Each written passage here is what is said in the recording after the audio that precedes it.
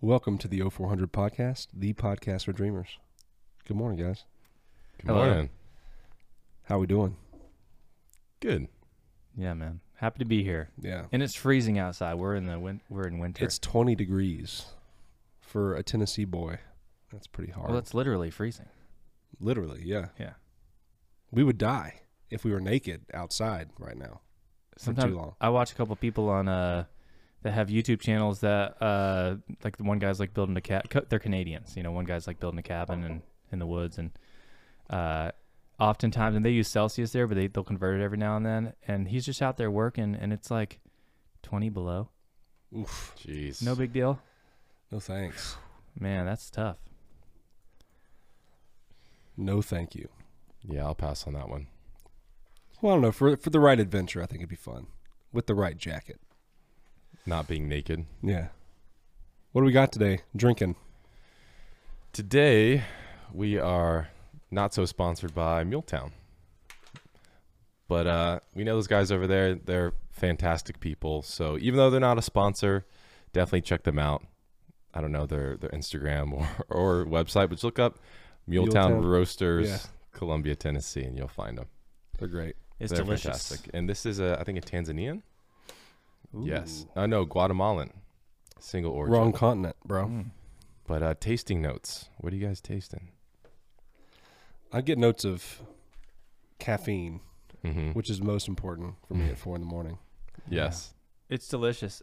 I think my palate's not as we've talked about before. It's not very refined, but I can taste when it's good coffee. Like that's the thing. It's like I have a binary system. It's either this is either like not good coffee or it's good coffee, and this is good coffee. This has really light fruity It's like notes. silkier. Yes. It's Yeah. like it's got like a different texture. For sure. What do they Silky. say on there? Does it say anything? But I like how you're like, I just know if it's good or bad. It reminds me of Ron Burgundy. Be like, this coffee is bad. Is it Ron Burgundy? Anchorman, I think. I don't think so. Unless it was Anchorman 2. It's I either almost The almost- Office or Anchorman where he's like, something is bad. This is bad. Someone in the comments help me out, all right? They said that the tasting notes are of cane sugar and tangerine. Definitely taste that kind of like interesting. light Ooh. sweetness. Really Yeah. delicious. It's not as fruity as some, that I've had, like Yeah. the really blueberry-y ones, Yeah. which I can't remember what's that It's normal. usually a Rwandan Rwandan, that's natural right. process. This was much lighter on the fruit, but kind of it's nice. It's not too. Yeah, for sure. Sweet. Yeah. Did you know that coffee used to be like a sacrament?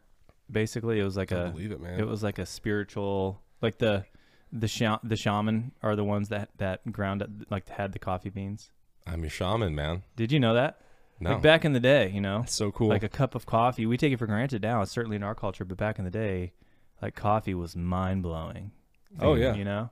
It was kind of yeah. Go ahead. Go ahead. Yeah. No, finish your thought, man. Well, I mean, kind of like anything would have been mind blowing back then. Like you could, you know what I mean? Like I don't even know about like going back in time and like showing them TV. That would be like so mind blowing. I don't even know what they would do. But like just go back in time and like show them like a Bic lighter, Mm-hmm. and you're king of the world now.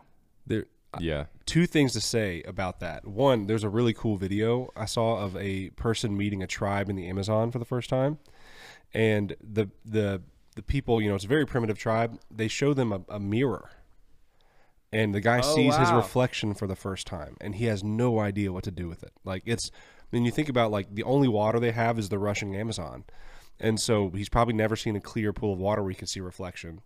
And when he saw himself in a mirror, it was like looking at an alien. He was like, "Who is this person?" Yeah. Very cool. Secondly, there was a direct correlation between when caffeine comes to a culture and the productivity of the culture. Yeah. Like seriously, like the Enlightenment, a few hundred years ago, coincided with when tea and coffee made it to the West, which is very fascinating. And about whatever it was 500 or 600 years before that, it was when they had a lot of the insane growth in the Middle East, in the whatever, I can't remember the name of the culture at the time there, but when they were doing all the math and stuff was directly coincided with when they got coffee. Wow. So it's like it does something to the brain. And the you know? Industrial Revolution because people at that time, to really have in mass water that could be drank, it had to be distilled. That was like one of the easiest ways, either that or boiled. And so essentially people were like buzzed and drunk all the time, like trying to do work, like hard manual labor. So, I mean, yeah, if anyone just stopped drinking, day drinking all the time, they're going to be productive, but especially if they're given a drug instead of alcohol, which I guess alcohol is a drug, right? Technically. Yeah. Yeah. Right. It's a drug you drink. Yeah. Anything that alters, I think, the brain chemistry I could say was probably a drug. Yeah, Right. that was a fascinating thing to hear. I think you were the one that told me about that. Was because the safest way to drink anything was when it was fermented, right? And so rather than just drinking water from the well, people just drank beer all day long when they were farming. Yeah, like in Bible times, for weddings and stuff like that. That's why wine was so prevalent. It wasn't even so much that it's about that they're sitting down with a Cabernet, like, this is nice. Yeah, it's a great wedding. But it's like necessity. It's truly necessity. Alcohol was needed back then. Huh. So shaman, coffee bean. Enlightenment, caffeine. Industrial Revolution, cocaine. Right? I mean, that's where cocaine started making its hit. So there's something about rock and roll, marijuana. yeah. Something about amphetamines. So something about stimulation and dreaming. Something about stimulation and progress, or new ideas and innovation. I don't know. Just an interesting correlation. Yeah, a few months ago, I attempted to stop drinking coffee because I had blood pressure stuff going on, right? And so I switched completely to decaf, and I felt like there was part of it was probably how much coffee I was drinking, but I also felt like even when I got past the withdrawals, there was kind of like a veil between me and everything else. And I was like, oh, I wonder when this feeling's going to go away. And my friend Miles said, maybe this is just how reality feels without caffeine. And I was like, oh, no thanks. No, thank you. Yeah. I'm more controlled now. I'm to 1 cup a day, but even that 1 cup, it changes my morning. That's what I realized is like the good cruising altitude is 1 cup a day. If you go beyond that, you start to get too amped and get the withdrawal symptoms. But I've gone between 1 cup a day and no cup a day, and I've felt no difference, thankfully. And have y'all ever gone down the rabbit hole of bulletproof coffee? Yeah. I've heard of it, but I've never tried it. It's like where you blend in butter and MCT oil, which is a coconut derivative. Delicious. It's delicious. If you're not fasting in the morning, it's like a meal replacement, but it gets your brain, because instead of the antsy feeling that caffeine will get you, it curbs that with the fat. It's kind of high. It's like a brain tingling. It's like a nootropic. I've tried it. I don't. If I'm not doing intermittent fasting or something like that, every once in a while I'll do that. It's pretty wild. We'll have to do that one day. I'm down to try that for sure. Yeah. So this isn't a coffee podcast, but we definitely probably should have a coffee sponsor at this point. Yeah, yeah, definitely. What about Muletown? Because they're local, aren't they? Yeah, when you talk to Matt Columbia. and Chris. There you go. Let's make it happen. Yeah. I'm down. All right, 5-minute share. They can sponsor us in beans, really. Yeah, that'd be nice, honestly. Yeah. Yeah. So I got something to share with you guys. I ashamedly found this in not the best way. I found this on Instagram with an inspirational quote, because I guess I've been following Stoic philosophy and some other things. And so Viktor Frankl and stuff like that comes up, and there's been some quotes that have made me ponder for sure. Most of it's just just whatever, just kind of scroll past it. Nothing to think about twice. This one I kind of scrolled past, and then I mulled it over for days. I couldn't get off my mind. So I was trying to work it out in my brain. That is, Tolstoy says, respect was invented to cover the empty place where love should be. So I'll do it one more time. Respect was invented to cover the empty place where love should be. I was thinking about that, the applicability of it, and trying to figure out, is that true or is it not? Where does love fall into place? Where does respect fall into place? And so I was thinking marriage, let's say, or let's say you're dating somebody, married, partner, whatever. you guys are busy, as we all are. You don't get to see each other throughout the week, as we oftentimes do. And but on Friday, you guys go out, get a babysitter. You have one-on-one time where you go out and you have a really nice meal, great conversation. You catch up. You feel intimately connected with that person. You go back. You even intimately connect physically.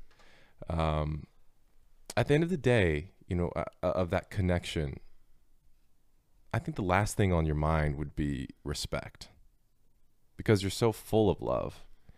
But also the question, I guess, that I pass on to you guys is, where does respect fall into love? Are they equal? Does respect somehow fit into love, or are they completely separate? Wow. Man, I mean, first off, Tolstoy, amazing. Yeah, deep cut. I just started getting into him. Dude, so Real the deep. Russians do great literature, and they do great music. I'm just saying, Tchaikovsky, he was a creep, but he was one of the best composers of all time. Even if you don't like classical music, you would know most of what he wrote. And then you have Dostoevsky and Tolstoy, and I just finished sorry, I'm going to be going on a tangent, so I'm going to come back to the respect, but I just finished a book that's going to be on our reading list. It's called Loris, by, his name is Vodolezkin, and he's kind of like a modern Dostoevsky, Orthodox Christian, and this book was absolutely fantastic. If we have time today, I'm going to talk about it. Yes, please. Okay. So first off, Tolstoy, great, love it. Respect and love, I feel like they go hand in hand. I mean, there's this book I read before I got married called Love and Respect. I don't know if you've read that book. I was going to bring that up, dude. Yeah, sorry, I don't mean to, No. steal your thunder. No, but it's like, absolutely not. I think it's very interesting. The premise of the book was that men value feeling respected more than they value feeling loved, if I remember correctly. And it's the reverse for women. And almost like the idea, would you rather be respected and know that people like fear and dislike you, or would you rather be loved but feel like them feel like you're kind of incompetent as a person? You know what I'm saying? Like, or not capable. So there's no respect there. And I feel like I don't know how to answer that question, but I'm probably not the right barometer for that, because I'm not like the industrious guy that wants to go start a factory and I don't care to be feared. I like this. Yeah, whatever that is. Yeah, I don't care to be feared. I don't want to be feared. Unless there's a moment where, I have to turn on the monster. Oh, yeah. That being said, I think they go hand in hand. I think that respect, how I would love and respect Sydney as my wife, right?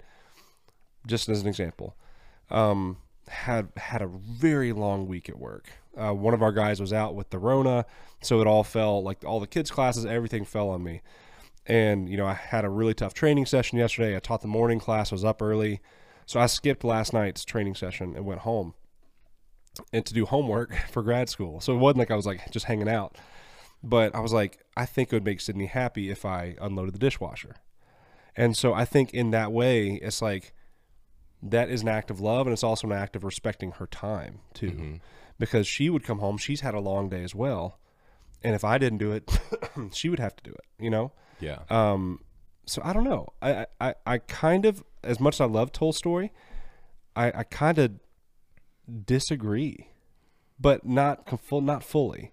Because at the same time, I see someone on the street and I can love them in a different way than I love, obviously, you guys or love Sydney, because I don't know them, but I can still respect them. So even if there's not that deep love, you can still show someone respect, and that's an act of love to them, at least to the extent that you can. One other thing I want to add here about that, because I'm going down the same path of kind of the dichotomy between okay, does it fit into love, or is it fully separate?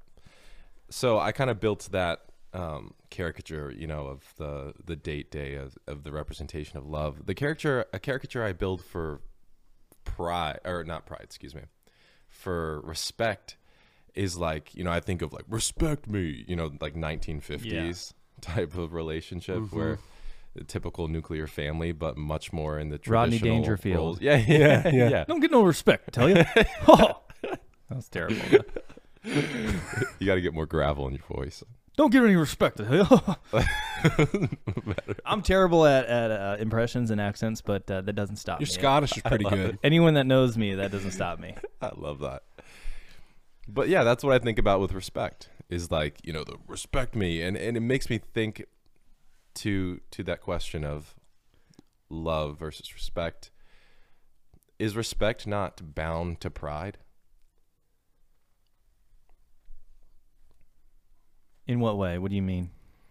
I think I know what you mean. If you're wanting respect, is that not ultimately like a prideful statement of like I want to be more valued? And it's not even so much like a yearning of love, but more of a yearning for attention or a yearning for some kind of validation that's not in just complete connection. Yeah, I think there's a difference in like asking for respect or trying to get respect and it just emanating with pride too. You know, like there's pride, like the pride of a lion. Mm-hmm. And then there's pride coming from like an insecurity or an insecure place of like, I got my pride. So pride is that door can swing both ways. So yeah, I think, it's kind of like that blend between being nice and being kind. You know, love and respect. I guess respect would be nice and love would be kindness. But yeah, pride. Let me just add, because I think y'all are right to an extent. But I think, once again, it's the importance of language, right? The importance of words. I think the English language is very versatile, you know, but it also is limiting because, and this might also just be a symptom of our culture now, but the fact that I can express my enjoyment of Taco Bell in the same way that I express my admiration for my wife is sad. Because I could say I love Taco Bell, and if I were to say to someone, "Yeah, I like Taco Bell," they're like, "Do you really?" Even though the word "like" means you enjoy, and that's what I mean by love. Like I really enjoy, you know. And I'm just using Taco Bell as an example, right? I do like Taco Bell. But, you know. Crunchwrap Supremes. Yeah. So, but that's the thing. It's like in other languages, in the Greek language, there were, I think, 4 words for love that all describe different aspects. Eros, agape, Philos. philos for brotherly. Mm-hmm. What's the other one? I always forget the other. I can't remember. There's a 4th one. Yeah. Yeah. At least a 4th one. I think there might even be a 5th. But in English, we just have the word love, and we live in such a hyperbolic culture. It's like the fact that we can't separate between our enjoyment of something and our admiration for the person that's most important to us, I think is probably a deeper symptom than we actually give it credit for. So the same thing with respect and pride, like we were talking about. There is a pride that's positive. That's like, yes, right? I'm proud of my nephew. You know, I'm proud of my wife for getting out there and doing the battle for the blue belt and fighting. And I'm like, yes, this is good. Then there's a pride that comes from insecurity. In the same way, there's a respect that comes, like a demand for respect that comes from insecurity. And then there's gravitas. Mm-hmm. You meet those people that carry weight in the room, and you can't help but like look at them and be like, wow, that's admirable. Mm-hmm. So if I want respect, it's because it's earned respect, because I'm an admirable person. Mm-hmm. And I have gravitas. And that's even respect you can offer your enemies. Yeah. That you can respect them. And in fact, if you don't respect them, it's probably to your own detriment. Going back to I want to bounce off of you and going back to your original question about love and respect. I think you can have one without the other, but it doesn't work both ways. You know what I mean? Like, to your point, respect, I'd be curious to know the different iterations of what that word means. Because it could be awe. It could be like ethics. You know what I mean? It could be a lot of different things. I think you can have respect without love. Like you can respect an enemy. But you can't have love without respect. Yeah. You know what I mean? It's not love then. I think it's interesting that in the fruit of the Spirit, respect isn't one of them. You know what I mean? Mm. But here's a little tidbit I want to offer here. Kick off of y'all is always reading up on research and surveys and stuff in the psychology world for what I do, and they're always interesting. And one of the things, one of them that came out is they surveyed a bunch of people in relationship and asking, you know, some common questions like inside that are often found inside a relationship. And one of the things that came out is the number one complaint that women have to their male partners is, can you guys guess what it is? It's the number one answer that comes up on the number one complaint that females have towards their male partners. They don't listen. Yep. That's it. That's the number one thing. You're not listening to me. So just think about that. And anyone that's in a relationship, just think about if that's come up. And then on the other side of it, the number one complaint that men have to their female partners. You have a guess? They don't listen? She doesn't respect me. That's the number one complaint. And I think that means something and says something perhaps about the masculine and feminine kind of dynamic. That the number one thing that, generally speaking, that women, based on the survey, keep running into, it's like, man, this is just the thing, you know, is he doesn't listen to me. And then he makes me think about that. What about the nail video? If anyone hasn't seen that, where generally speaking, men are kind of more wired to fix, and women are more wired to connect, and so we can miss each other in a conversation. And so, kind of going into that, if you remember the video, she's telling him about this nail that's in her head, but she doesn't see the nail, but she's just describing the pain. Yeah. And he's looking at her, and he's trying to get the nail out, and she's upset because you're not listening to me. It's not about the nail. And from the male's perspective, they're both right in some beautiful ways, which is why the video is hilarious and has like 100 million views or something. But he's trying to get the nail out, and so in her mind, in that conversation, that he's not hearing her. You're not listening to me. I'm describing the pain. And he was listening, but from a different perspective. So it's interesting. And then from the other side, the number one complaint from men is that she doesn't respect me. So think back into your relationship or relationships that you've been in. And is that something as a man that comes up for you? And that goes back to the pride thing, because some men demand that the woman respects them, but they act like fools, or they're immature. And that's where it kind of flips. I want to add something there. I think that's really interesting. What's really interesting about that, I think, primarily is that there's a common thread there, and that thread is that there's miscommunications, right? Like she doesn't feel like she's heard. He doesn't feel like he's valued for the things that he's doing. My point in what I was saying previously about, love and respect is, if your partner is not communicating that they respect you, isn't that somehow tied into love? Because it's like she's not communicating in some way that I'm loved and appreciated. She's not communicating well enough of the things that I do or what I contribute. And I think that isn't that just a communication of love, and not even like respect, like you said, it's so vague, right? There's pure forms of love, but is there a pure form of respect? Oh, I absolutely believe you're right on the money with that. Because, once again, words are words and they have many different meanings. But like if I were showing up to a meeting really late, they may feel like I was not respectful of their time. And I would say, I'm sorry, I want to respect your time, so I'm going to let you, in that's an act of like service almost, and also just being a kind person, because at the end of the day, everyone's busy, and so you can respect someone's time, you can respect someone's character, which means like you have like an admiration. I think here's one thing, and I hope Sydney won't get mad at me for this. We communicate. I get so excited when you start. I know. No, like I mean, we communicate so well. Sydney and I communicate so well because we both are, we both have our quirks, right? And there are some times where she'll say something to me in a tone that's hurtful, where I feel like I'm being talked to like a child, you know? And I'll say, I didn't like that. She's like, I'm sorry, I didn't mean to do that, you know? And she's so quick to apologize there because she loves me. And she knows that it makes me feel bad when she speaks to me that way. And it's not because I'm demanding respect. It's just at the end of the day, it's like it feels like I want to be valued as a man as well.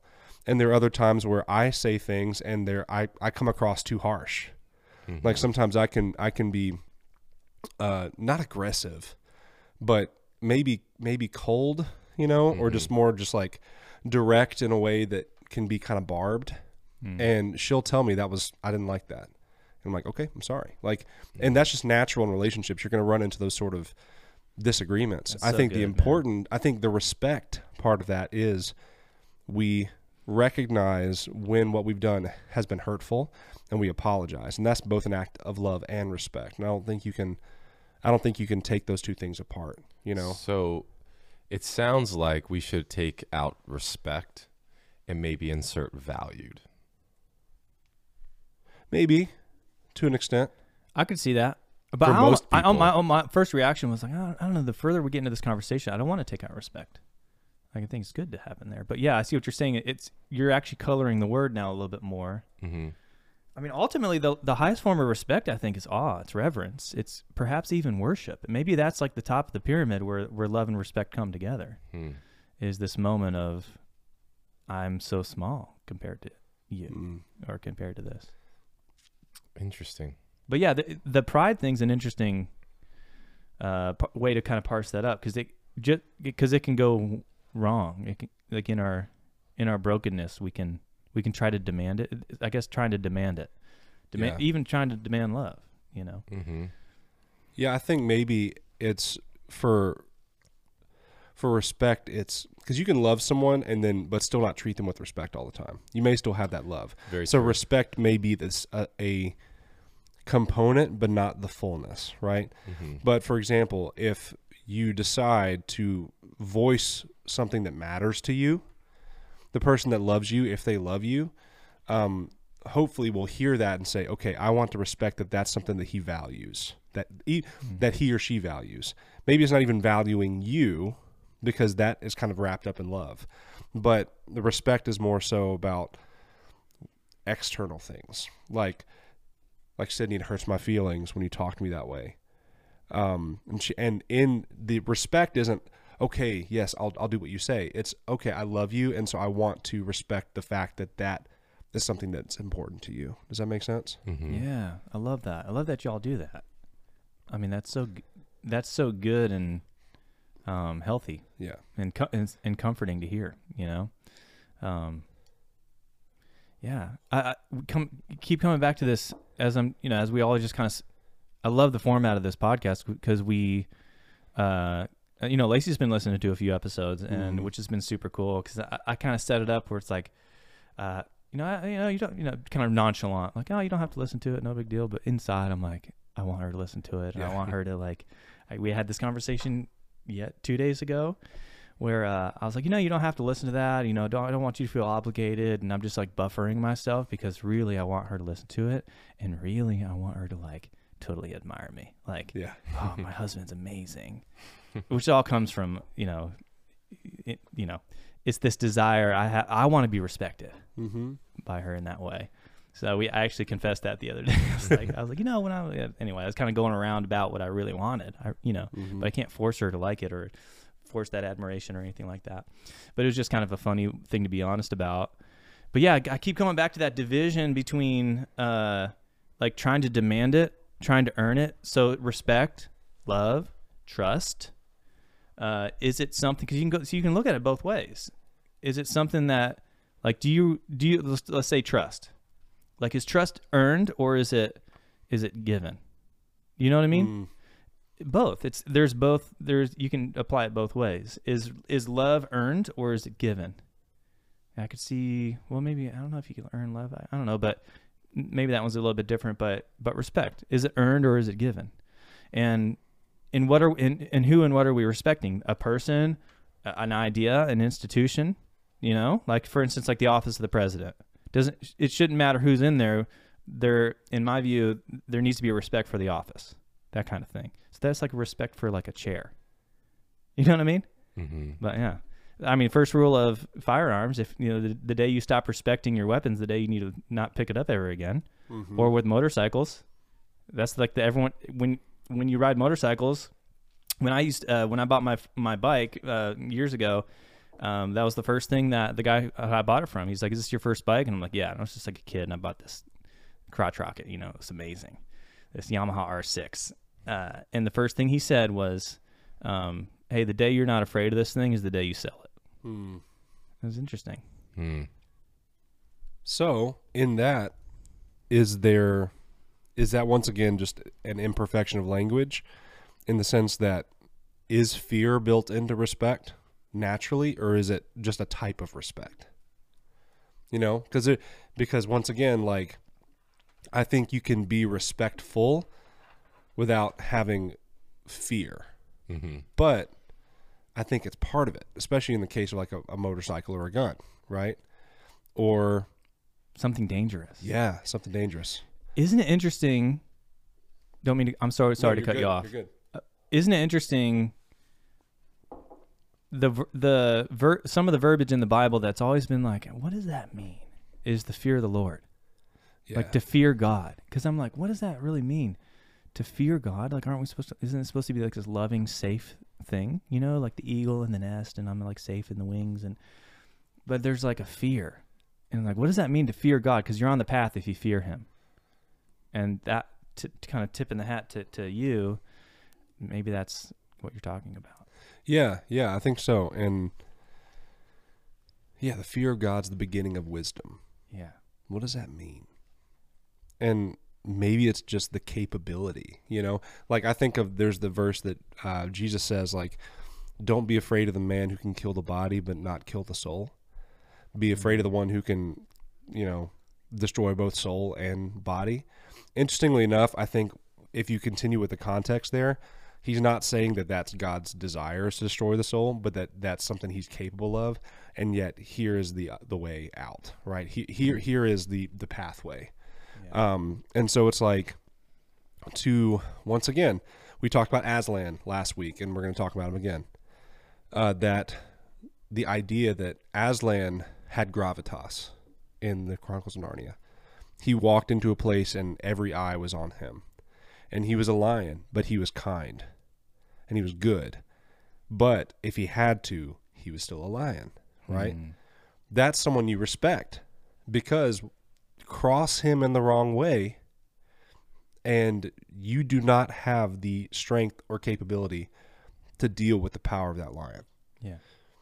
But you also know that in love, when the relationship's in righteousness and in rightness, that is a power and a strength that isn't oriented towards mayhem, but oriented towards loving. What's the word I'm looking for? Deeply and richly. Yeah. Like you can orient that power into how deep you can love someone or how deep you can serve someone. Does that make sense? Mm-hmm. It's kind of like, to play off of that, and this is going to be a generalization, I guess, but in a relationship between a man and a woman, like, if I could be so bold as to, like, let's say maybe a lion represents the man. And so there's a respect, kind of like what we talked about last week, a respect for like the danger and the strength. And for the woman, maybe it's like the respect you have for the ocean. You know, this deep and unfathomable mystery that's meant to be explored in beauty. Yeah, the feminine nature. And yeah, I love that. And I actually touched on that recently, just being able to bear witness to the incredible experience of seeing my wife, this person that I love, more deeply than anyone on the planet, to see her experience the birthing process and give birth and embody the feminine nature to such a degree of, like, it was so deep and powerful and majestic and mysterious, and it's like, oh my God. And to see her holding the baby and doing all those mommy things, it's like there is a deep respect there. It's like the ocean. It's beautiful, and it's the call to adventure is to explore her, in her femininity. And yeah, there's a respect there, And It's there's like a that strength this there. thing could swallow you up too. Yeah. In the mystery, Yeah. Yeah, there's a strength. It's so interesting, archetypally represented, the siren, in Greek mythology.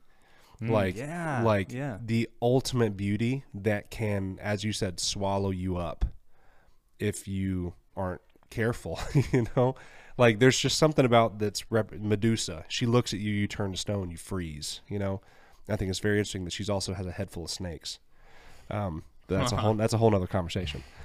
But yeah, I think it's very, like, you hear the stories of mothers who in a moment of need are able to like lift cars off of their children. Mm-hmm. There's a deep, rich, like primal strength that they carry. And it's very interesting that is being scorned as old fashioned when there's just something that's just, there's this pinnacle of strength and beauty and power in motherhood that I think is just so cool that y'all are getting to witness. And I'm excited that one day I'll get to witness it as well. Mm-hmm. But yeah. So yeah, there's respect in that way. And then there's like the self-sacrifice of man, essentially. Like throughout time, we're the ones that went to war. We're ultimately expendable, like if it came down to it, one man could repopulate, the earth. So we're expendable. And so, but there's like, you think about something else that's respectable is my grandparents, my grandfathers, World War II. They both were in the army, and they believed in something so much that they were willing to die as young men. They joined willingly. So they weren't drafted. They were like, I'm signing up, if I remember correctly. Without even knowing what they're getting into. Exactly. I mean, 'cause history and hindsight, we know what the war was like, and we know that we won. Mm-hmm. But they didn't know any of that. They just knew that, hey, here's this thing happening, and a bunch of people were like, all right, I'm in. Yeah, it's like with what's happening now, it's like if Russia invaded Ukraine like they're planning to do, and we were like, let's go get them. But we have no context to know how that's going to pan out entirely. That sounds cold. It does sound cold. Bring a jacket if you're going. But see, so that's respectable. Like that is that's something you can look at and say, I respect those people because of their character. They're worthy of my respect for their sacrifice. And then for like a mother, like to love a child well and to have the strength to intentionally raise a child, and do all the other things that are expected of women to do, like, and do it with a good heart and good nature. That's respectable. That's someone who's worthy of our respect. And so I think coming back around to it is, I think there's a healthy respect that is earned and an unhealthy respect that's demanded. Mm-hmm. Yeah, 100%. Man, Respect. you have such a rich legacy. Yeah. Hearing about your family and you talking about your dad, and I can't wait to meet your dad. That's, and you too, never Jay. met my dad. No, I've never met. I met your Really? brother. So great, man. Yeah, They're like the Cleavers. When you first meet them, you're like, there's no way this family's actually like this. At least I felt that way. And then they welcomed me into their family, and I was there like every weekend, literally every weekend. And yeah, just like showered with food and all the good things that a Just teenager kinda needs. Like a little segue, but not for long. I think it was last time I was there, not this Christmas, but the last time. The first thing we did when we got to the house, and it's spontaneous, we don't plan this, is my dad had Earth, Wind, and Fire playing on the vinyl on the record player, and literally we all just had like a 30-minute dance party in the kitchen. Like that's the kind of stuff that my family just does, just Amazing. off the cuff, and And it's just fun. And anyone that knows, I think this is true about your whole family, but they can all sing. Yeah. Isn't that unfair? You got all the good stuff. I mean, all the blood that was coursing through your grandfather's veins when they joined the war, that blood's coursing through you. Yeah. You know what I mean? Like, you have access to the earned strength that they pass down. It's very metaphysical, but that's like a thing, isn't it? Yeah. Like, we inherit from our fathers all the way down the line. How often? Anyway, I guess this is tangential, so I can back off. I love it. This idea of ancestry and ancestors, and how we don't really think about it. But we owe everything to them. We are the product of all their choices. It's interesting. I real quick. My grandfathers. So my great grandfather on my mom's side was born during the Civil War. So my Wait, say that again? My great grandfather on my mom's side was born during the Civil War. And so you're only a few generations from Antietam. And my grandfather was the youngest of 13 and was born in 1916. And so if he were still alive today, he'd be 105, 106 almost. So it was very spread out. So, but my grandfather on my mother's side, he was in the Pacific Theater during World War II and actually got shot in the head and survived. Jeez. And he came back and he loved to work with his hands. He loved carpentry. And just, he died when I was 7. And so there's very little that I remember about him, like specific instances, but I remember who he was from what I could understand as a 7-year-old. And he was gentle and he was good. That's the meekness that we were talking about, probably. What he's capable of, and then who he was when he was able to rest and be himself. I remember like he lived with us. He had cancer. He lived with us for a while in our basement, and I would go curl up with him in his bed down there, and we'd watch boxing. And he loved boxing. He loved watching boxing. And I just remember his voice, and so really excited to get to see him again one day, and I believe I will. Yeah. But he had strength, and he was a great father to my mom. And my father on my grandfather on my dad's side, he was the most generous man I've ever known. And he was funny. He had a humor that he could just like make anything funny. And he was well respected because of who he was. They flew the flag at half mast in his town the day of his funeral. Like that is a legacy, man. Like he was so influential in that community. They put the flag at half mast. I don't even know if that's really allowed or not. I think the government has kind of like sanctioned that, but they did it. Wow. And so yeah, that's the sort of thing that I really find really cool. And I wrote a song one time called "Carry Their Name," and I was just kind of musing upon the mystery of that. And you said the same blood courses through their veins. The chorus says, "Who they were is who you are. They aren't here, but they aren't far. The same blood runs through your veins. So thank the Lord for those behind. Faces lost to the winds of time and carry their name." Yeah. And one of the things I was musing on in there is it's in the color of your eyes. It's in the name your mama calls you. It's in your grandmother's pecan pie recipe. Like there's this legacy of family that goes back to the beginning of time that just one or two changes. If my grandfather had died when he got shot, I wouldn't be here, Yeah. So it's every person's a miracle. Every person's a miracle when you look at what could have happened and what is now, Yeah. Anyways, tangent, but I think it's powerful to think on that with gratitude. And I know that everyone's family is not perfect.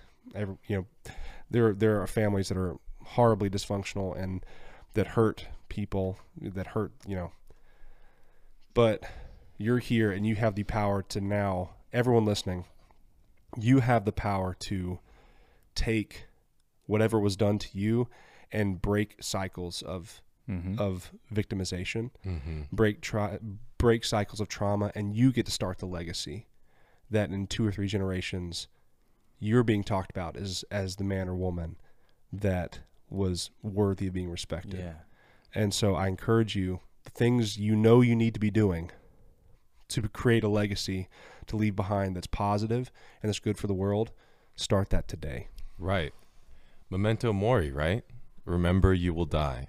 And in remembering that we will die, we have to think about the legacy that we leave behind. Hmm. And you can pass down your legacy. You can either pass down your legacy of the trauma that you've experienced and that your family has experienced, or you could change it. So where do you want to fall? What do you want to be known for?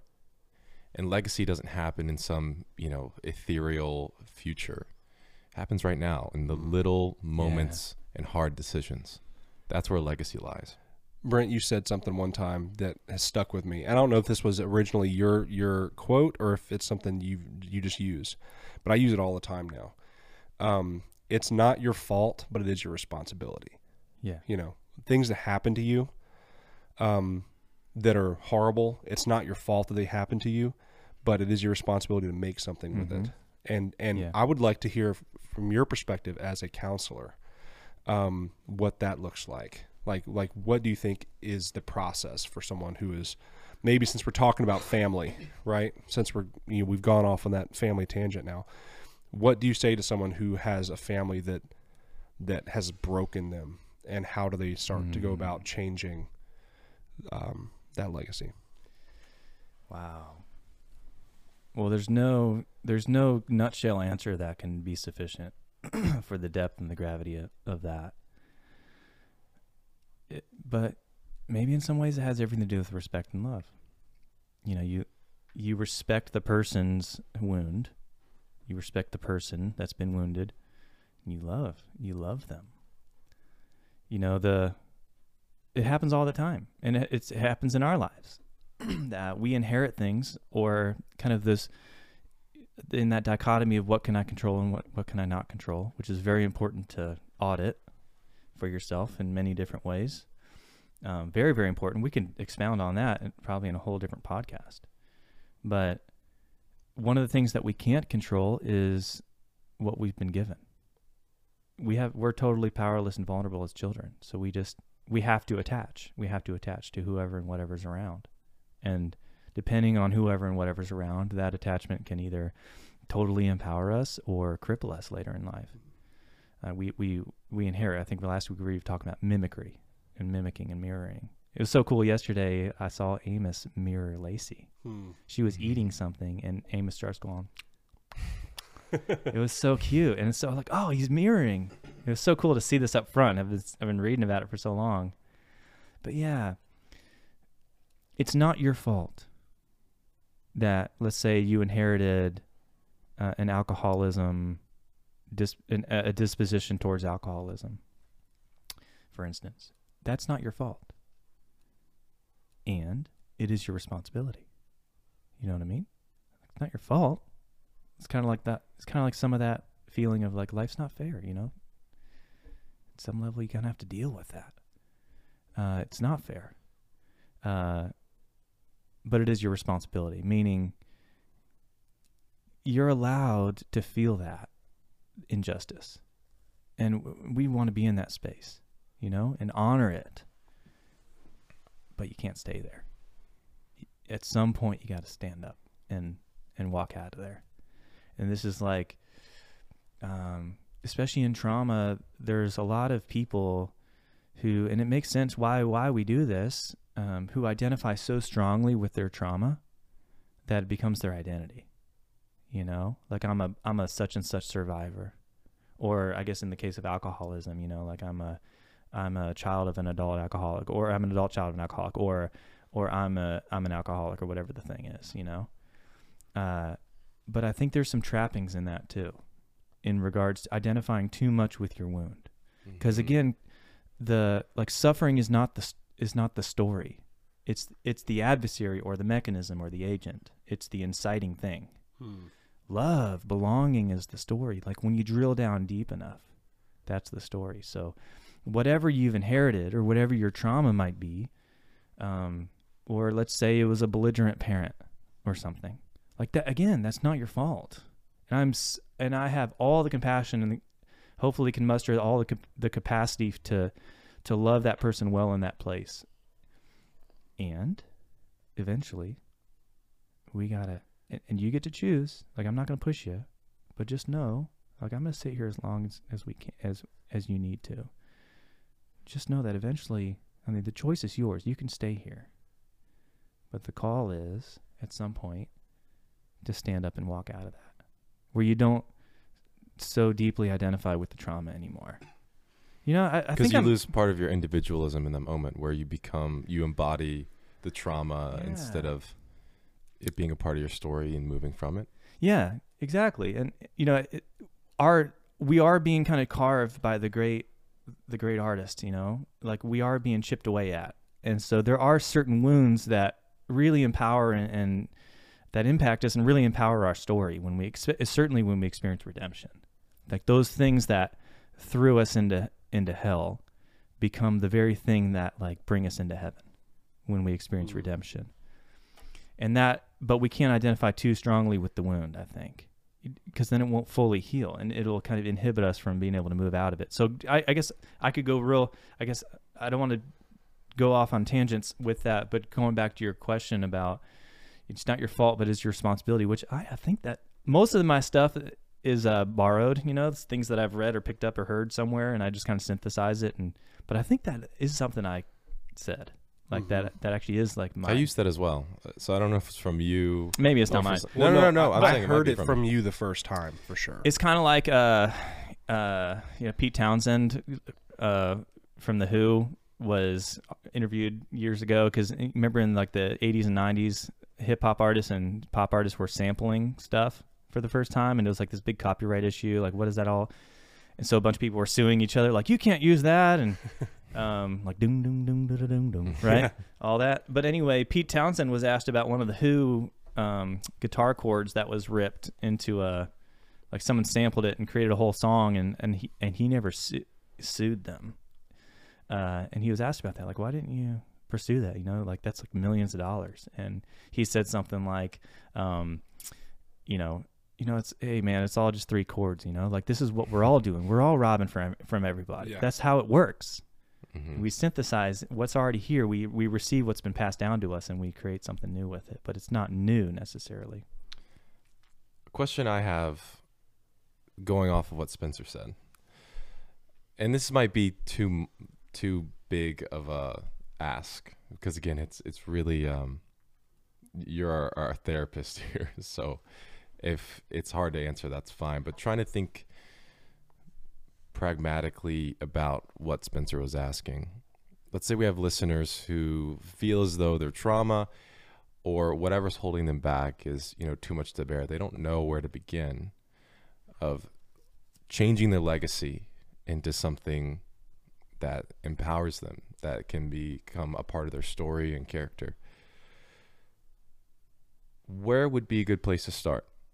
You know, we obviously have, you know, great therapists. There's no great resources. Maybe give them a spectrum. Like if you're like, and obviously it's very interpersonal, right? So it would be hard to exactly diagnose, but what would be some good avenues for people to consider of different financial bearings, you know, who can afford a book, or some people can afford therapy sessions? What would be a good place to look? Yeah.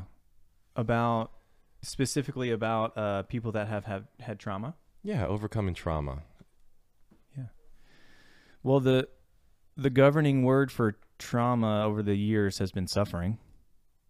Trauma is like this new word that we use, but it's just suffering. It's something that was an intense enough amount of pain or fear, or both. That's what trauma is. That's what suffering is. So it's universal. So the first thing I would do is just normalize it. Like we all get it to some degree, and it's not fair. It's not equitable in how it's parsed out. Some people, holy cow, man, hearing some stories of people's childhoods and what they had to endure, it's like, oh my God, there's so much respect that they're even alive, you know? So I would normalize it first, but man, you gotta notice where it hurts. That's your responsibility. Your body, your life, no matter what's been passed down to you or what's happened to you, this is like an ownership piece. I don't think we can heal our wound until we own them. And that's not owning, like if you're a victim of some terrible thing, That's not like owning that you deserve that, or owning that it's okay that that happened, but it's owning that, hey, I'm looking at you and I see that thing's festering. Now, I would love to know the story about how that happened, but importantly, like, that needs, like, what do you want to do with that? Like, do you want to heal that? And that means you got to look at it, and that means, you know, so therapy, there's therapy's obviously a great way to do that. And not every therapist is the same. I would go to an existential one, because there's like kind of two layers to therapy. You know, there's like the coping skills crew, where it's like how to mitigate stress and grief and anxiety, and how to like learn how to like get your feet under you and kind of manage. And so that's fine, because that's successful. Like that's better than what I was. Learn how to deal with that. But the call to adventure isn't going into the deep waters. Like, you can learn how to manage it, and I would say that's victory number 1, because that's going to help you. But then the call to adventure is victory number 2. Is now that you kind of know that you can kind of be okay in that. It's not necessarily comfortable, but victory number 2, the kind of that call is like, maybe you can heal that. Maybe, and you know, maybe you don't need to manage it eventually.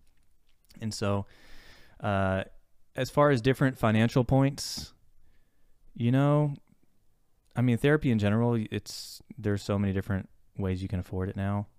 But yeah, books. I mean, whatever you're... Maybe journaling, because you said maybe the first step would be just getting it out there, knowing where it hurts, and just to try to express what's happened and try to understand it. It's just some kind of writing practice, maybe.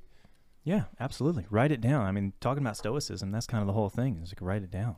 That's it. By writing something down, you're already like 10x into solving it, or whatever it is. And so, yeah, I mean, journaling, all kinds of books, spiritual communities. You know, those spiritual communities are how suffering has been dealt with forever. And I love that. It seems to be like we're coming back to that in the secular world. We're coming back to that, just in different ways. But yeah, the other thing too, especially for men, is we've been kind of sold this whole John Wayne thing, you know, and we've talked about it a little bit. That's not real. John Wayne isn't John Wayne. Right. You know what I mean? It's a character that he's played, and it's kind of an archetype. But this whole and it's also like an interesting view into how our culture sees itself at that time, and that's carried over to this time. Kind of the whole independent, I don't need anybody, and self-reliant and all that, and those are all beautiful things in the right context. But the number one thing, and maybe I see with men in particular, is, you know, we get the wound and we're just like, oh, 'tis but a flesh wound, and you know, we kind of downplay it. And I joke with Lacey. She saw me bail one time. We were in this river with our dogs, kind of playing around, and I slipped and like hit my knee, and it really hit that. Oh God, it hurt so bad. Even to this day, my knee cracks when I bend over.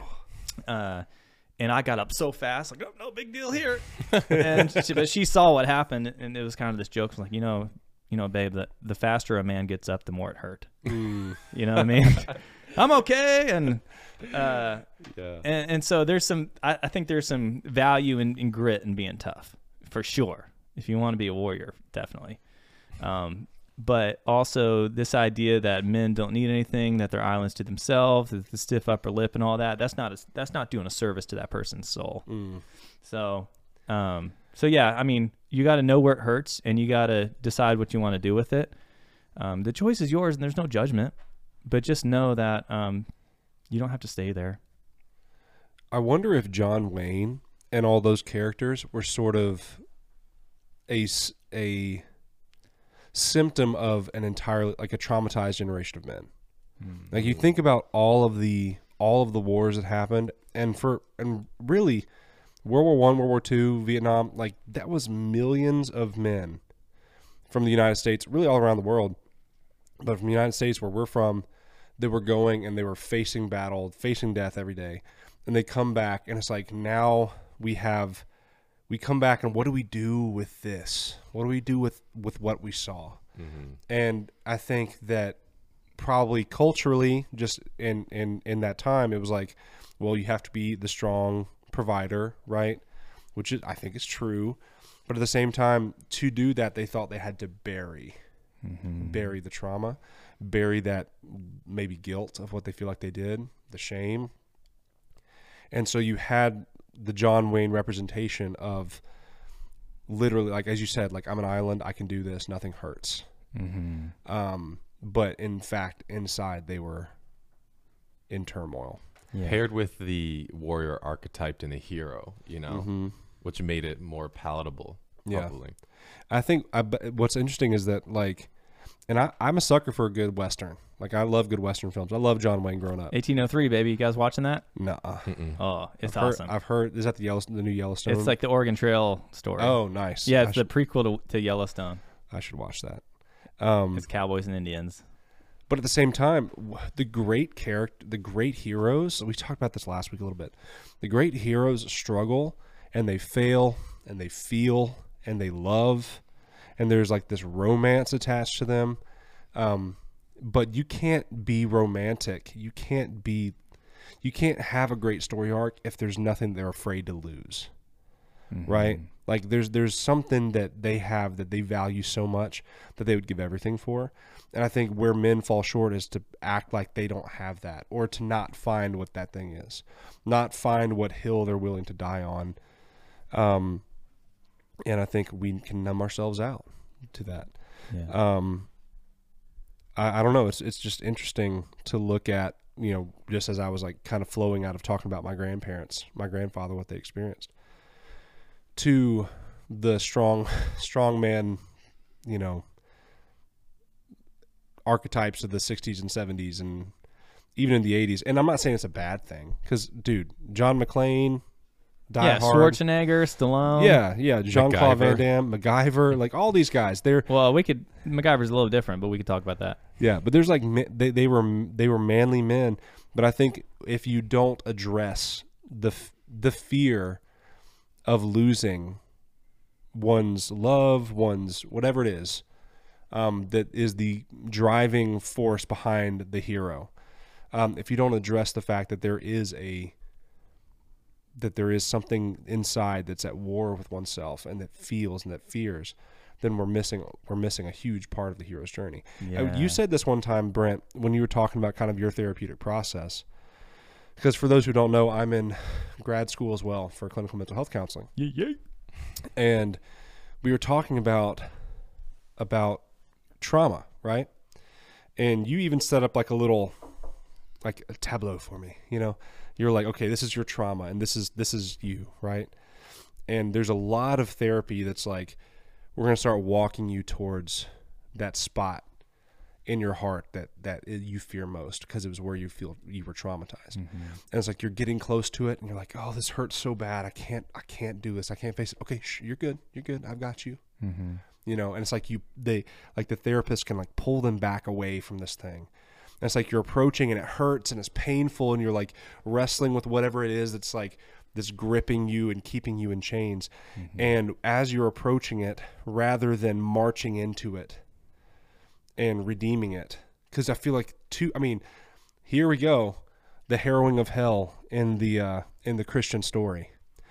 For Jesus to redeem hell, he had to go there.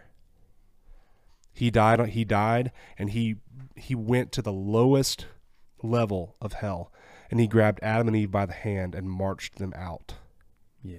Kicked down the gates. I just want to cuss right now. That's the ultimate. Come on, dude. Yeah, dude. And that's what it is. Like, I think to redeem that, you have to march into it. And so you would say that rather than like pulling them back when they get there, you say, I know it hurts, but I'm by your side, and we're going to walk into this together. Yeah. Right? Yeah. How are we doing on time, Jake? Because I feel like there's something really important there. We're at about 1:05, but honestly, it's cool if this is like an hour and a half. Let's keep going. I feel like I don't want to stop right in the middle of that. Yeah.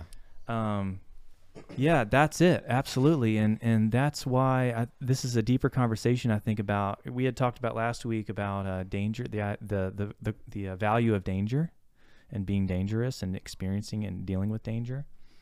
And there's a lot of, I'm trying to synthesize this. Well, I'm just going to go for it.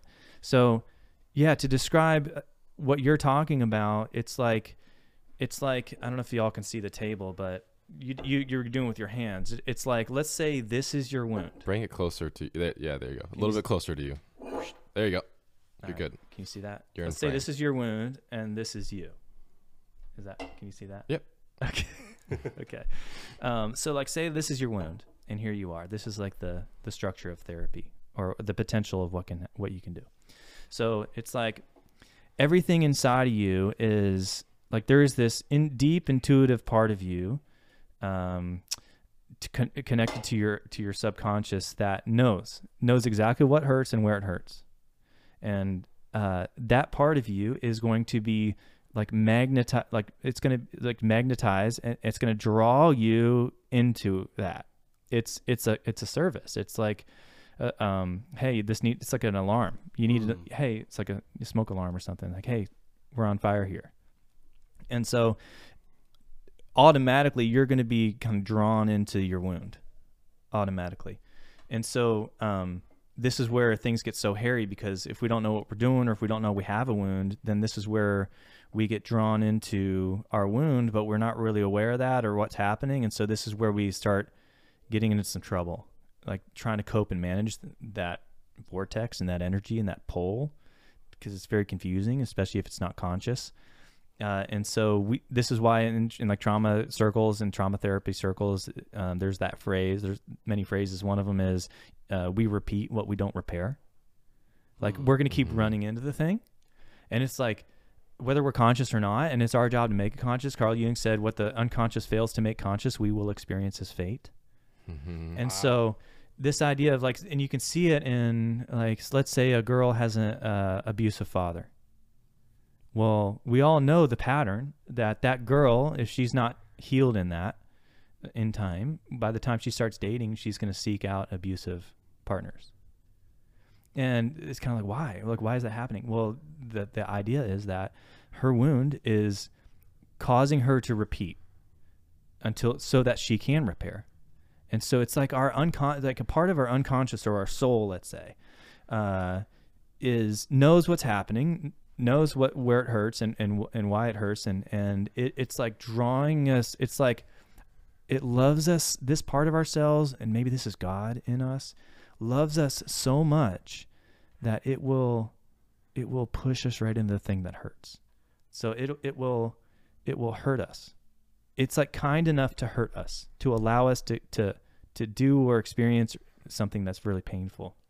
So it's going to draw us into the thing, and it's our job. This is what happens when people come to therapy. This is what they're doing. They're like running into the wall. They're like, they keep wounding themselves. They keep, whether it's an addiction or depression, or it doesn't matter, or like relationship patterns or something. It's like, this is the thing. So if there's a wound, then you're going to be drawn into that, and you're going to keep repeating that cycle, which is why you can't stay in your trauma, going back to what I said earlier. And so this is the image, or the potential is, hey, you're already going to be drawn into this. This is your wound, and it's also your breakthrough and healing. It's a doorway. Wow. And so you're going to be drawn into it. And so this is kind of those two sides of therapy, two layers of therapy. And this is a deeper conversation, I think, to some problems, some room for improvement in the therapy space. Is there are some, I think safety has been we've made too much of safety, way too much of safety in our culture, I think, and also in the therapy space. And the therapy space is predominantly, or let's say it's the majority of therapists are female, and rightly so. It's a nurturing field, so rightly so you're going to have that. And also it can be out of balance in that way too, where it's like, everything's about being safe and and eliminating any kind of upsetness or trigger. And that, to me, there's some value in that, in like getting safe. There's a time we need to go to the nest, or the ship needs to go to the harbor to get repaired. But a ship isn't meant to stay in the harbor, and the bird's not meant to stay in the nest. Eventually you got to spread the wings and get out there again, or the ship, you got to put the sails in and whatever. sails down. What's the words for that? Ship stuff. Ahoy, man. Anyway, but yeah. So Set this sail. is how I look at it. Is some I don't mean to be critical, but it's an important part of the conversation. Is one layer of therapy, and this is a big part of the therapy space. Which is if you're going to choose a therapist, I would have some recommendations. One is going to be, the first part is grounding and making sure that we can move through this where it's not totally overwhelming. And it's like we're in an earthquake all the time. So there is safety, and safety is very important. Like triage. Mm-hmm. Like in a battle, you go to triage, but you don't stay there.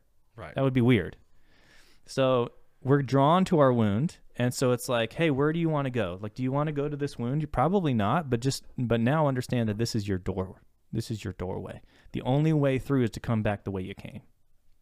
And it's going to probably, to some degree, be about the same amount of pain. And that's scary. And it's your choice. You don't have to do that. But just know that it's like, I'm going to have my hand on your back, and I'm not going to push you in there. I'm not going anywhere. I'm not going to make you do anything. It's this all invitation. But I just want you to know that if you want to be free of this, to be healed, to transmute that scar or that wound into a scar, then we got to go here. We got to go here. And so this is kind of the process. Is the closer you get to the wound, the more shaky it gets. And so some people they get close to the wound and starts to get shaky, and they're like, what do you want to do? Like, I'm right here with you. I'm right next to you. Like, do you want to stay here? Okay, we'll stay here. I'm with you. You're not alone. What do you want to do from here? Do you want to go closer? And then I'll go with you. Do you want to back up and kind of regroup? I'll go with you too. It's your choice. This is your life. This is your choice. And I have no judgment what you do with it. I'm going to walk with you. I'm going to follow you. And so, yeah, if you want to go into the wound and experience your freedom, then just know it's going to get shaky, and just know that I'm going to go with you. But there's something beautiful that happens when we unite with our wound, our origin, or whatever the thing is, and it's a doorway. We can transcend the other side. And so in some ways, going back to the idea of safety, is that's not safe necessarily. Like, you have to embrace the pain and the suck at some level to get there. And that's why anyone who's gone through trauma therapy is so brave and so courageous, because holy cow, man, most people don't do it. It's really scary. So yeah, I think in general, this is the thing. What do you want to do with it? It's an invitation. And then also, don't make too much of safety. Like, if it's triage time, let's triage, but you can't stay there. You have to embrace a certain element of danger, So yeah, I think that's that. One of the things that you said that I really understood only recently was you go back to like familial patterns. And I never really saw that. I mean, especially since I had a healthy upbringing. But I've seen that in parenting, and I'm excited for you to see this as well, or at least notice it. Is you can have every intention in the world to be different than your parents, or to do kind of let your parents' parenting be their ceiling, be your floor, right? That you can build off of. And hopefully through intentionality, break some of those less healthy patterns. But when stress happens and you aren't as intentional, you become your parents so fast if you're not careful. The things that you said, the things that your parents said to you that you hated, you're going to say to your kids. You're going to catch yourself doing it. Some of those same patterns of discipline. Yeah. You could be a soft parent and have the intentionality of soft parenting, of being a gentle parent, but then the minute stress or some trigger happens, you're your dad once again. And I've only recently seen that in my own life. It's been really interesting. Yeah. I have a couple thoughts. Could I interject? Please.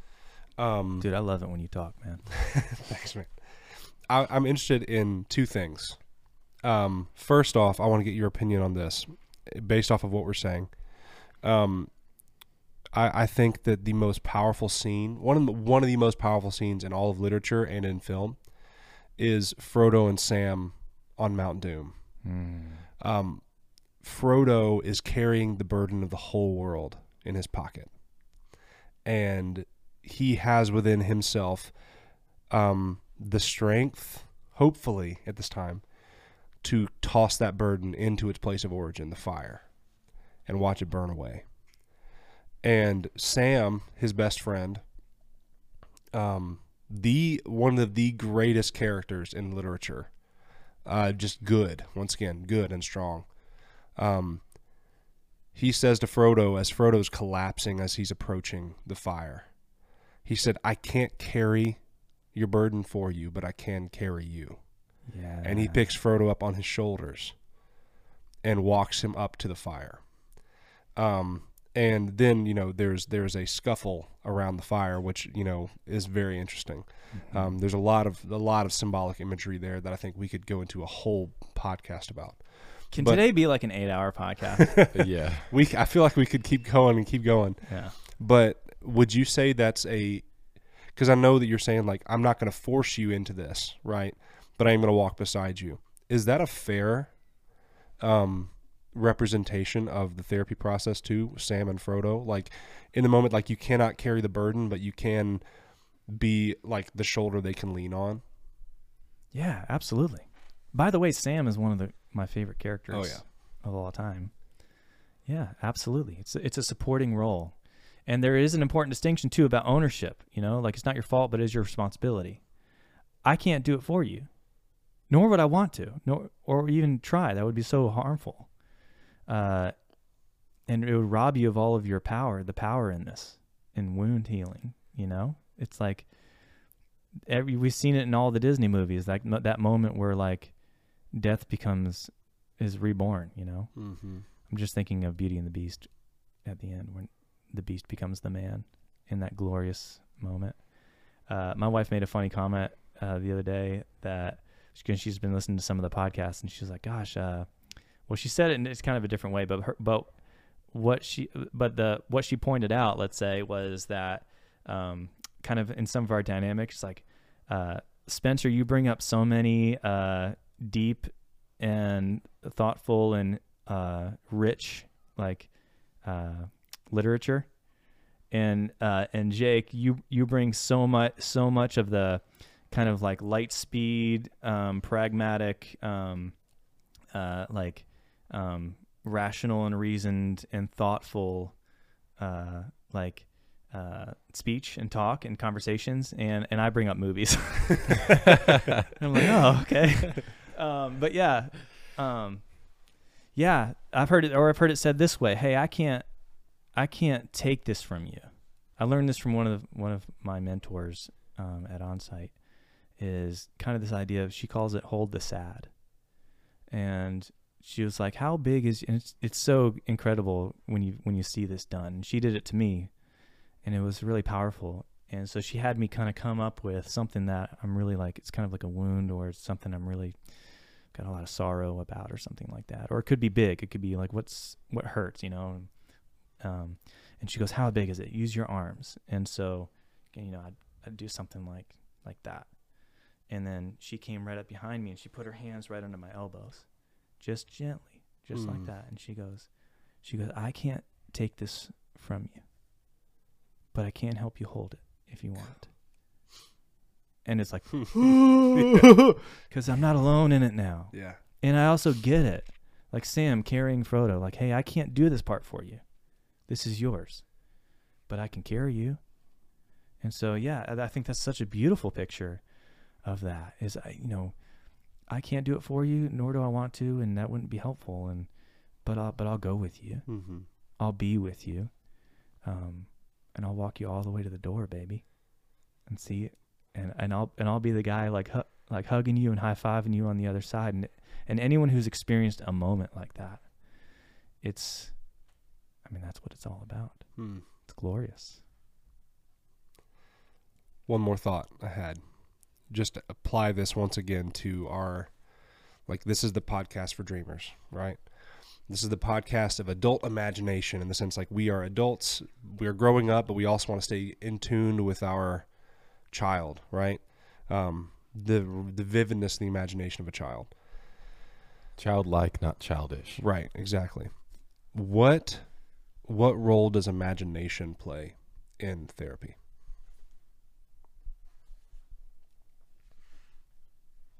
I mean, everything. A couple podcasts ago, we went real deep into that in some ways, but in this context, everything's imagination. Everything. And so, for instance, different therapeutic modalities, let's say, are going to approach different layers of the human experience, or the soul, maybe. Like, I keep using that word again, soul, because it's kind of like that's what it's all about. But anyway,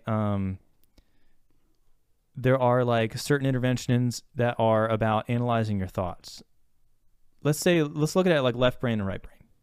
So some of therapy, which is important, one whole layer of it is, and this is kind of where therapy came from, was psychoanalysis that turned into cognitive behavioral therapy, and a few other interventions that were very much about understanding things from a rational and reasoned perspective, the Socratic method of thinking. So what's the evidence for that thought? And so is that a rational thought or an irrational thought? And there's a lot of value in that, but that's not going to use any imagination. That doesn't evoke imagination. That evokes the rational mind. Mm-hmm. And the rational mind is very important. And some therapies and some therapists, they just hang in that circle. They hang in that sphere of, if you can grasp things rationally, which presupposes objectivity, I think. But if you can grasp things rationally, then you can see that some of your thoughts or experience is not rational. It's like tricking you. It's like a hall of mirrors kind of thing. And so it's kind of like you just learn to dismiss that. Don't take it seriously. And in some ways that's helpful, I think, definitely. But the way that I've been taught and trained in therapy from a trauma-informed perspective and in the experiential model is that's not enough. I don't think that's ultimately going to be helpful for most people, because there's a whole other side of our experience, which is the right brain. This is the realm of intuition, imagination, like space-time, our sense of time and space, and creativity and abstraction and emotion. And so that's where all the imagination is. And in my view, if you can't access that part, you won't fully heal. You're just going to be in that first layer of learning how to cope. But imagination is kind of going back to invoking the inner child, where, the first part of our brain when we're born is the right brain. That's the brain that's online, and which is why children are so magical in that way, and so imaginative and free and unbridled in that way. So I think the rationality piece, the left brain piece, is the last piece. I don't even worry about that unless we need to up front. That's like the capstone. That's the one that retells the story. You know what I mean? That's the narrator at the end. That sums it all up. Mm-hmm. I love that. But the imagination, the right brain, this is the deep work, the experiential work. And psychodrama is one of those interventions we've played around with a little bit, that just, it bypasses left brain completely. Don't worry about that. Let's get right into the weird kind of goo, So yeah, I think, I think that probably is a good way to explore that. Mm-hmm. Is rationality and reason are good. And you can see this too in the division between East and West in many ways, and cultural divide. The Western world has definitely, children of the Enlightenment. We are, and we've built, there's a lot of value in that, and the scientific method was kind of refined and polished up in that movement. And then that led to the Industrial Revolution, which lifted so many people out of poverty for the first time in the entire planet. And there's so much value to it, but also it can become like this rational machine that dehumanizes when it's taken too far. And in our culture, we're experiencing all of that, the results of that. The 20th century, just look at that. But the human being, the soul, the right brain, the imaginative part of you must be reckoned with. It always will. Yeah. And so that's, it's kind of like atheists aren't really atheists You know what I mean? It's like they're just denying the story that they're living in. Doesn't mean that it's not affecting them, that it is not also interacting with them. They're just denying it. And so, yeah, you can't have, I think reason and rationality are very important, but just like in the cycle of life, it's not there at the beginning. It comes later. Mm-hmm. And then we can get stuck there. We can like build a whole world there and then forget about, and then our heart haunts us ever since. So like the therapeutic process would be essentially you have the symptom management, which may be that more like left brain rational. It's like taking a pill to lower inflammation. But you don't want to just take the pill to lower inflammation your whole life. At the end of the day, you want to get to the root and pull it out. Yeah. And so to get to the root, you can stay in that place where you just manage the symptoms for the rest of your life. And that's better than how it was. Exactly. It's better than how it was. But if you want to get to the point where you're healed and you're thriving again, or for the first time, you have to move into that layer of intuition and mystery. And as you said, the goo, it's like there's something there that has to be reckoned with that you may not be able to understand, but it's still real. It's still metaphysically true. Yeah. And if I can offer this, that it requires ego death. Everything, no matter how you explore this, it seems like ego death is always the thing. The cycle of the phoenix that rises from the ashes. So whether you're exploring, in Christianity, in the gospel, we get up on the cross and we die to be born again. We lay down our life to find it. And then you got like the realm of therapy, where, well, let's say like philosophy, meditation, and kind of more the metaphysical esoteric journey. It requires ego death. You come to the end of yourself where you realize that you get to that place where you break out of your individuality and you realize that we're all one, we're all connected. And so it's kind of this paradox of being one, but being many, being connected. Psychedelics, the same thing. If you go on the psychedelic journey, people who have experienced that understand that you have to let go, you have to surrender, you have to come to the end of yourself in a psychedelic experience. Otherwise, it's going to be hell. You're like fighting the whole thing. You have to come to what they call an ego death. You have to just give into it, and then something perhaps profound and beautiful can happen on the other side. Now, I'm not recommending psychedelics. There's a lot of risk involved, and that's a deeper conversation about there's a lot of danger and risk. And once you consider like the spiritual realm, I think, that's anyway, I don't want to sidebar there, but yeah, it requires ego death. You have to come to the end of yourself, and therapy is the same way. So if you want to, going back to the thing, if you want to go into this wound, which is your doorway, it's going to hurt. It's going to be scary. And you're going to have to surrender to that and at some point let go, which is kind of the process of forgiveness too. Interesting. And then in that we can be reborn. So yeah. Thanks, man.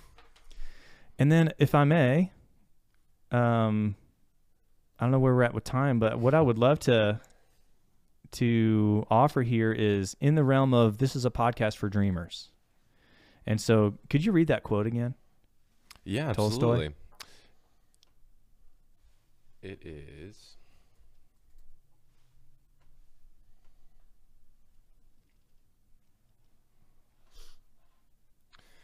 It is. Respect was invented to cover the empty place where love should be. Yeah. Well, my question for y'all is, what does that mean to you now on the other side of this other side of this exploration?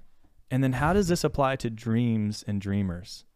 Like this dichotomy between love and respect. And is it a dichotomy at all?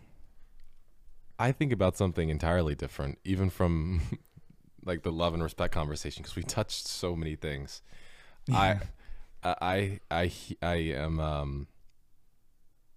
hear communication matters in relationships, like pivotal in relationships, and that it seems like some of the same grievances are just different symptoms being described or the same symptom being described in different ways. And most of that seems to stem from communication and communicating love in a relationship. And then in just the general conversation, verbiage matters, language matters, and the accuracy especially. Because that's what we just got into was like, well, love and respect. Well, what does that mean? Well, it's value. Well, what does it mean to be valued? Well, what about pride? Well, what does it mean to be, what does pride look like? You know, what does love look like? Like we just got into that whole, what does everything mean? You know, like everything's pretty existential, and we're just breaking down essentially every single definition. So I thought that was really interesting. Yeah, I think that, I mean, one of the points of our podcast, one of the points that we state and believe is that every person is a dreamer. You don't have to be an artist to be a dreamer, you know? That it isn't something that some people have and some people don't. And so as a person, as a dreamer, as someone who desires love and respect, this is a dance we're in as people, as we're dealing with all the things we've talked about today: family, trauma, the hero's journey. These are all, it's a dance between dreams and humanity and our deepest needs. You know, our deepest need, I think, is to be loved. Our deepest human need is to be loved. And the best thing we can do for ourselves and for others is to be people of love. And so I think... Love and grit, baby. Yeah. Yeah. And so I think that is where it connects for me, is that to be human is to be a dreamer, is to be loved, or at least desiring of it. Yeah. And a way that you can show love is to show respect. Yeah. Is a way, not the way, but a way. That's good, man. Yeah. I think when I think about dreaming and dreamers, I agree that we're all dreamers because we're all human. It's like synonymous. You can't be one without the other, whether or not you acknowledge it. Same thing with artists. I think we're all artists. You know, we're made in the image of God, who's the creator. So we all have the potential to create, even if what we create is mayhem or nihilism. Yeah. And so those are all choices we can make. But for me, I think that a dreamer is synonymous most with a desirer. And so in that way, we're all human. We're all desirers. There's something that you want. You may not know that you want it, but there's something that we want. And when you drill it down to the core, love may be the thing. We want to be seen, heard, and accepted. We want to belong. And so, yeah, to dream is to desire. And so going back to love and respect, I would say that if you two things, if your desire is not all about and doesn't have love, then it's not really a desire, maybe. You know what I mean? It might be like a reaction. You know, like the villain, in the archetype of the villain. There's no love in it. There's something they want, but it's not really something they want. It's a reaction. It's like someone wounded them and they took the wrong path long ago, and they're just stuck in it, you know? Which is why Luke Skywalker didn't kill his dad. Right. So yeah, I think if there's not love in it, then it's not desire. You love and respect, you know, you can't have one without the other. And then the other thing I'd say is if you don't respect your desire, if you don't respect your desiring self, your desiring heart, the gravity and the kind of atomic power and magnetism of your desire, capital D, if you don't respect that, then it's going to wipe you out. It's going to wipe you out. You're going to end up chasing idols. You know, you're going to end up chasing externalities. You know what I mean? Mm-hmm. So I think love and respect in that way, for the dreamer, there's something that you want, good, which means probably there's something that you love or someone, good. And it's kind of the ushering into, maybe this is part of the masculine journey too, is ushering into, you know, it's a treacherous road, it's a treacherous path. And so there's some caution in the wind, and that the hero's journey, the story arc, and the path, you know, the sirens, you know, there's all these things that we have to watch out for, which I think is important. And then, yeah, I mean, maybe it's all about love. I mean, you were talking about Dante's poem about climbing the mountain, you know, and the different levels of Purgatory. Different levels of purgatory, yeah. And so it's kind of at the bottom, I guess it would be, maybe, correct me if I'm wrong, but like Hades. Yeah, so you know, it's broken up into three things where you have Inferno, which is hell, Yeah. right? And that's and even hell has levels of brokenness and pain. Purgatory is the people that are marked for heaven but can't let themselves accept the love and grace given to them. So they keep themselves there. Yeah. And there's layers there too. Yeah. But the higher on the mountain you climb, the easier it becomes to climb, Yeah. is what he says. So when you're still at the bottom, it's like the way his world is structured like a giant mountain, right? And at the pinnacle is paradise, and in between you have purgatory, and at the base of the mountain you have hell, right? Or below the mountain. And as you climb purgatory towards paradise, as you shed all that stuff, you're taking off bags, right? It's like you start you start at the bottom with a pack full of food you have to use to get to the top, right? And as you eat it, the pack comes lighter, right? As you shed the things you don't need anymore. And so, and even as you get more tired climbing the mountain, it gets easier because you're getting closer to where you're meant to be. It's like you're getting closer to home. Like love without attachment at some level, or without a need. Yeah, I've been feasting at the table of Jonathan Pajot, and he goes really into symbolism and the Christian tradition, the Orthodox tradition, and which is so interesting, being born and raised as an evangelical to get in there. He's just lighted me up. But one of the things that he had mentioned talking about that story is that it's all about love. Like the people in hell or people in Hades, or at the various levels, let's say, as you're going towards paradise, they're not there because they've been condemned necessarily. They're there because they want to be there. Like they love something. There is something they love, and they've just loved that thing, that external, too much. You know what I mean? Like they love it so much that they choose to stay there, and the invitation still exists to climb the mountain.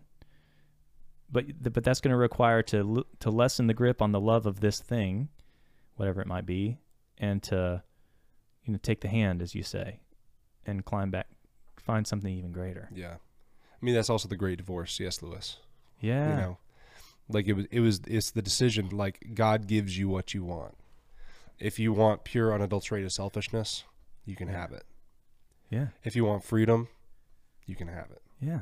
So it's such an interesting concept, this idea of that, like, people perhaps in hell, let's say, are there because that's what they want. That's where they want to be, which is kind of a paradigm shift in some ways from what I was taught, in that, they didn't figure it out or they're wicked and now they're being punished. It's just an interesting flip of that. We could have this conversation sometime for sure. Yeah. But anyway, back to the dreaming thing. The whole point of it was, if you don't respect your desire, then it can like pigeonhole you, or it can freeze you, it can stop you, it can hurt you if you don't love it, or if you love it too much. I mean, and if you don't respect it enough. One last thing you said the word freeze. Let me just say this about Dante. Dude, it's okay. Let's do this thing. It's great. One last thing that Dante says in Hades, in Inferno, is, we picture Inferno. I mean, Inferno we think of as fire. When you actually get to the lowest level of Hades, Satan is there encased in ice. He's actually frozen. Oh, wow. So it's like this being frozen where you are, frozen in your selfishness. Wow. Frozen in your pride. So I think that's really interesting because you don't normally see that. You see like the giggling, goat-hooved, but it's actually more so like frozen, and there are people frozen near him too, like the worst of the worst in Dante's eyes. That spreads. Exactly. Yeah. The coldness. Dude. Incredible, right? That's so amazing. good. I had never heard that. Yeah. Yeah, because like that infests. Yeah. That mentality of nothing matters and making other people suffer. It spreads to everyone else. Yeah. That's so cool. Who are you? What do you want? Where are you going? This has been the O400 podcast. Keep dreaming. Keep dreaming. Keep dreaming.